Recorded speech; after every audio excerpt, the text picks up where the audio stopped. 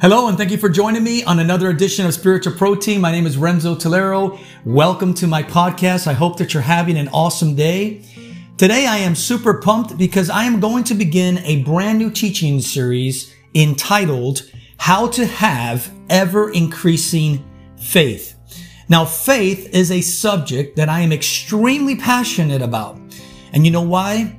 Well, because Hebrews chapter 11 verse 6 says that without faith, brothers and sisters, it is impossible to please God. So faith is something that all of us as Christ followers need to be extremely passionate about because God is extremely passionate about faith. Now, before I jump in, let's go ahead and open up in a quick word of prayer. Heavenly Father, I thank you for this day. This is the day that you have made, and we will rejoice and be glad in it. Father, I lift up everyone in the sound of my voice anywhere in the world listening to this podcast. I ask that you embrace them, bless them, surround them with your favor, Lord. Holy Spirit, I ask that you open their hearts and minds to receive from your word today, Lord, that they would never be the same. Yes, Lord, that they would be transformed by the renewing of their minds. And I ask that you use me for your glory, and it's in Jesus' name I pray. Amen. All right, let's jump in. So our key text is found in the book of Romans, chapter 10, verse 17. And I'm going to read this from the New King James Version. The Bible says, "So then faith comes by hearing, and hearing by the word of God." Amen. Now, before we go any further, let me ask you this question. What is faith? I want you to think about it. I'm sure you can come up with a few good definitions. You see, although there are many good definitions of faith, let's face it, the best and most accurate definition of faith is found in the Bible.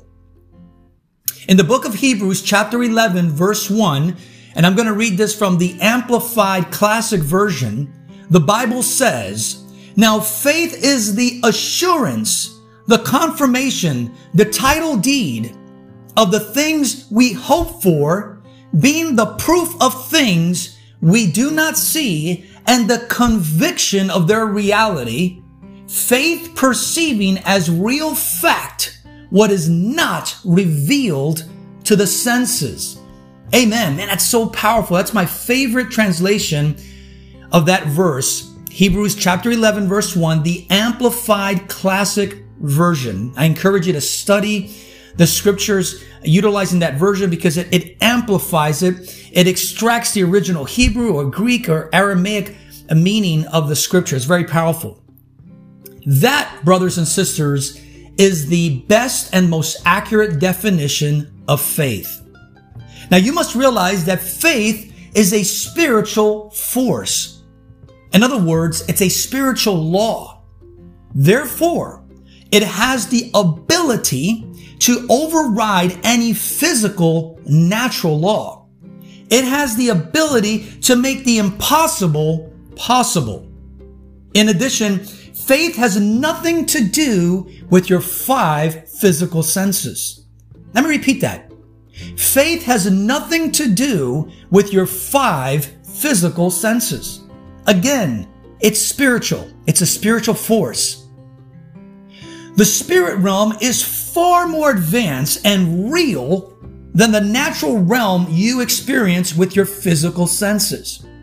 You see, behind this natural 3-dimensional realm that we live in physically and that we experience with our physical senses, there is an unseen realm that is more real than we can comprehend. Brothers and sisters, it's the supernatural realm. Let me share with you how to have ever-increasing faith from a biblical perspective. After all, God wants you to go from faith to faith and from glory to glory. Amen?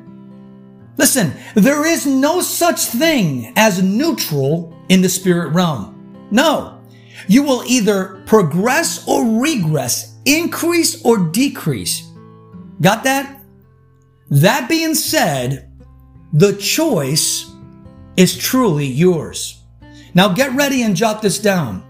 The first way to have ever-increasing faith is hear and obey. Although the Bible has a plethora of examples of men and women who chose to hear and obey God, one primary example is the biblical account of when Peter supernaturally walked on water. How did he do it? Great question. Let's take a look.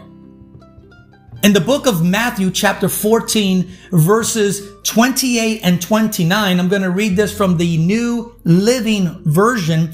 The Bible says, Peter said to Jesus, "If it is you, Lord, tell me to come to you on the water." Jesus said, "Come." Peter got out of the boat and walked on the water to Jesus. You see, Peter, like all of us, had his share of strengths and weaknesses. One of his greatest strengths was his bold faith. And one of his greatest achievements prior to the day of Pentecost was when he actually walked on water. That's right, brothers and sisters, Peter walked on water. Now, I know that some of us have read this biblical account many, many times, and we've heard it. Maybe you heard it in Bible school growing up. But I want you to allow that to sink in. Peter walked on water. That is supernatural. Many times, we are so quick to criticize Peter because he never made it all the way to Jesus on the water. Quite frankly, Peter's faith at that moment was extremely impressive. I mean, when was the last time you walked on water? I know I never have. Okay? So if you've never walked on water, let's not be quick to criticize Peter. What Peter did was absolutely amazing. Amen? Let's give credit where credit is due. He did something that, other than Jesus, no other human being has ever done. You see, at that precise moment, Peter's faith in Jesus allowed him to operate in the supernatural. In other words, he was able to do the impossible. Amen? Let's face it, walking on water is humanly impossible.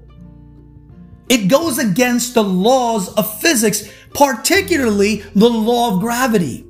It makes no logical, scientific sense. Jesus gave Peter a very direct command. He told Peter, "Come." Upon hearing Jesus' command, Peter's faith increased, allowing him to walk on water. At that moment, his faith empowered him to override the law of gravity. Amazing. Likewise, when you hear and obey God, your faith will increase, allowing you to operate in the supernatural. Now, does that mean that you will be able to walk on water? Well, all things are possible. However, what would be the purpose? What would be the motive? Is that something that God would want you to do? I think you get the picture. You might ask, "Renzo, how can I hear God?" Simple. With your spiritual ears. In other words, you hear him with your spirit, your inner man, not with your natural physical ears. Listen, the primary way that God speaks to you is through his word, the Bible. Biblically speaking, faith only comes one way. It comes by hearing, and hearing by the word of God. Reference scripture is our key text, Romans chapter 10, verse 17. Notice the word hearing denotes a continual process. It's an ongoing process that never ends. Notice that it doesn't say faith comes by having heard and by having heard the word of God, past tense. No, it says faith comes by hearing and hearing the word of God. Brothers and sisters, it is an ongoing process. Amen. This is why it is absolutely critical that you meditate on God's word daily, preferably day and night. Doing so will cause your faith to increase continuously. Even though hearing the word of God is how you increase your faith, it doesn't end there. You must be a doer of the word, not a hearer only. Amen. As a matter of fact, the Bible says that faith without corresponding action is dead. The reference scripture there can be found in the book of James chapter 2, verses 17 and 18. James chapter 2, verses 17 and 18. Now, to meditate simply means to think deeply about, to ponder, and to contemplate. It also involves a recitation of God's word. You see, meditating involves your ear and eye gates. Amen. In essence, you are consuming and digesting the word of God. That's how you get it into your heart, your spirit, your inner man. Only the word of God has the power to create, sustain, heal, prosper, restore, regenerate, transform, deliver, and so forth. It is life. And it's the only thing that nourishes your spirit, your inner man, the real you. Amen. Therefore, brothers and sisters, I cannot underscore enough how important it is to meditate on God's word daily. Remember this truth. You are a spirit.